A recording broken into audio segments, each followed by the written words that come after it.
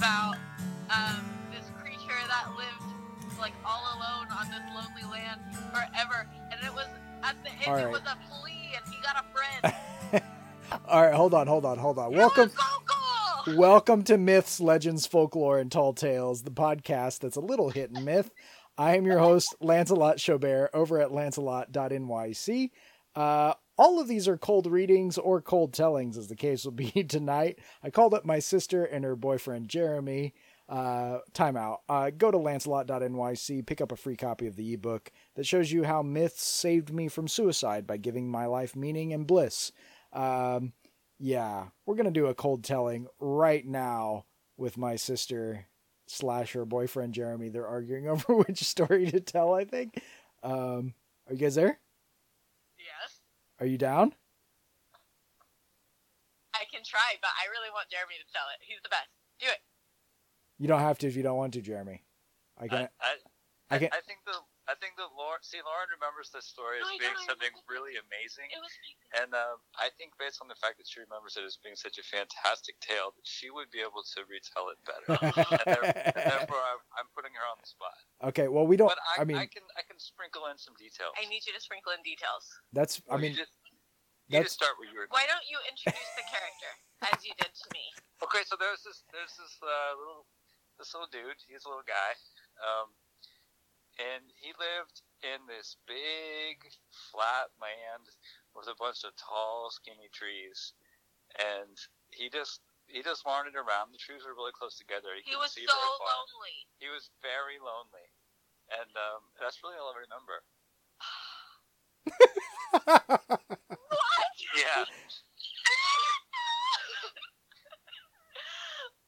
We're crashing. We're not crashing. Sometimes, okay. It's okay. We can delete all this if you want. I mean, we don't have to. No, this is fun. Okay. He would look up into the sky, and it would change rapidly as the days passed. Sometimes he would see like a really textured sky, and it was really pretty, but it didn't ever last. Sometimes it got dark really, really quickly, and he never really knew what was going on. Sometimes there'd be just this bright blue sky, and sometimes absolutely suffocating sky that for some reason was mashing him into the ground. Ooh. That he lived on. Mm. And he was alone. He didn't know where he came from. He didn't have parents or anybody to raise him and show him how he belonged in this world or who he was. And wait, Jeremy, it's your turn. Pick up. And so he came to realize that he was, this was his entire life, as far as we know that we're talking about.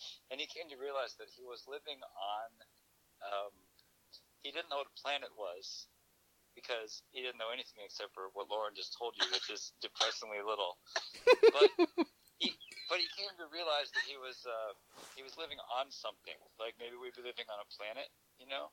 Mm. And he realized he was moving around through like a bigger existence. It was kind universe. Of like if one day we realized that the ground beneath us was moving, and we suddenly realized like this planet is spinning thousands of miles an hour. We can't even feel it, but one day, all of a sudden, we become aware of it. Did he have a telescope? No, he didn't have a telescope. He was just a badass. Are you sure he wasn't just on a ship? He may have also been on a ship. there may be many layers, but within the ship, he became aware that he was on something else. And then I think there should be some more people. It's possible that he might not have been completely alone. He might have had like a really wise elder that told him things about the universe. This is my story. So the wise elder let him know that their planet, they might not have used that word. It was on a collision course with another planet. Oh my gosh. Yeah, for sure, a collision course. And this guy, see, sometimes when you don't know where the information in a story comes from, you have to introduce the wise elder. And he, so So this is where we are. These two planets, they're hurtling towards each other. It's really rough. There's a lot of turbulence and noise, and they're about to smash into each other. Oh my gosh! And then Lauren, take it away. Okay. His friends are coming. So all of a sudden, as an eclipse covers the sky,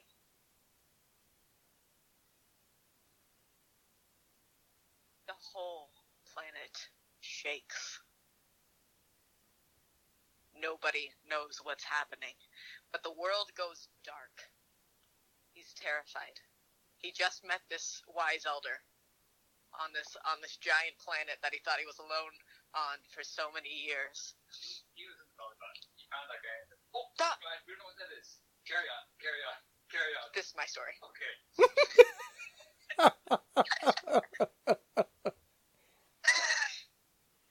And as this collision happens and everybody's terrified and they are impatiently awaiting death. Everybody.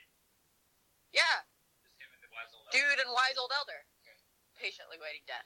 Which, the very first time they fell asleep, they thought they were dying and they woke up and thought it was cool. But they thought that was going to happen again, but much more permanently. And then as the collision happens, thousands of other people cover this planet. And they're all so friendly and nice and they just love each other so much. And then the what? No, go ahead.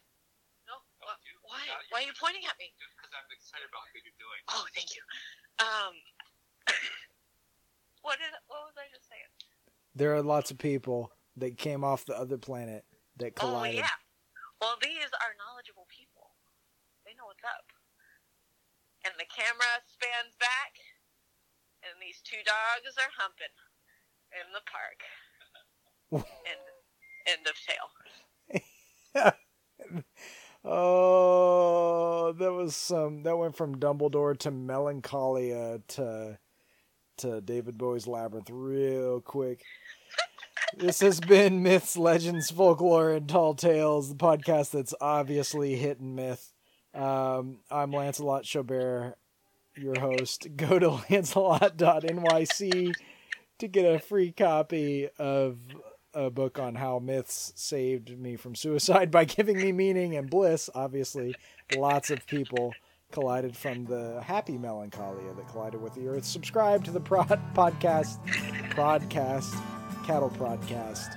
Subscribe, rate it even if you hate it. The music from the podcast is from my forthcoming album, All Who Wander, brought to you by the producer Robbie Klein.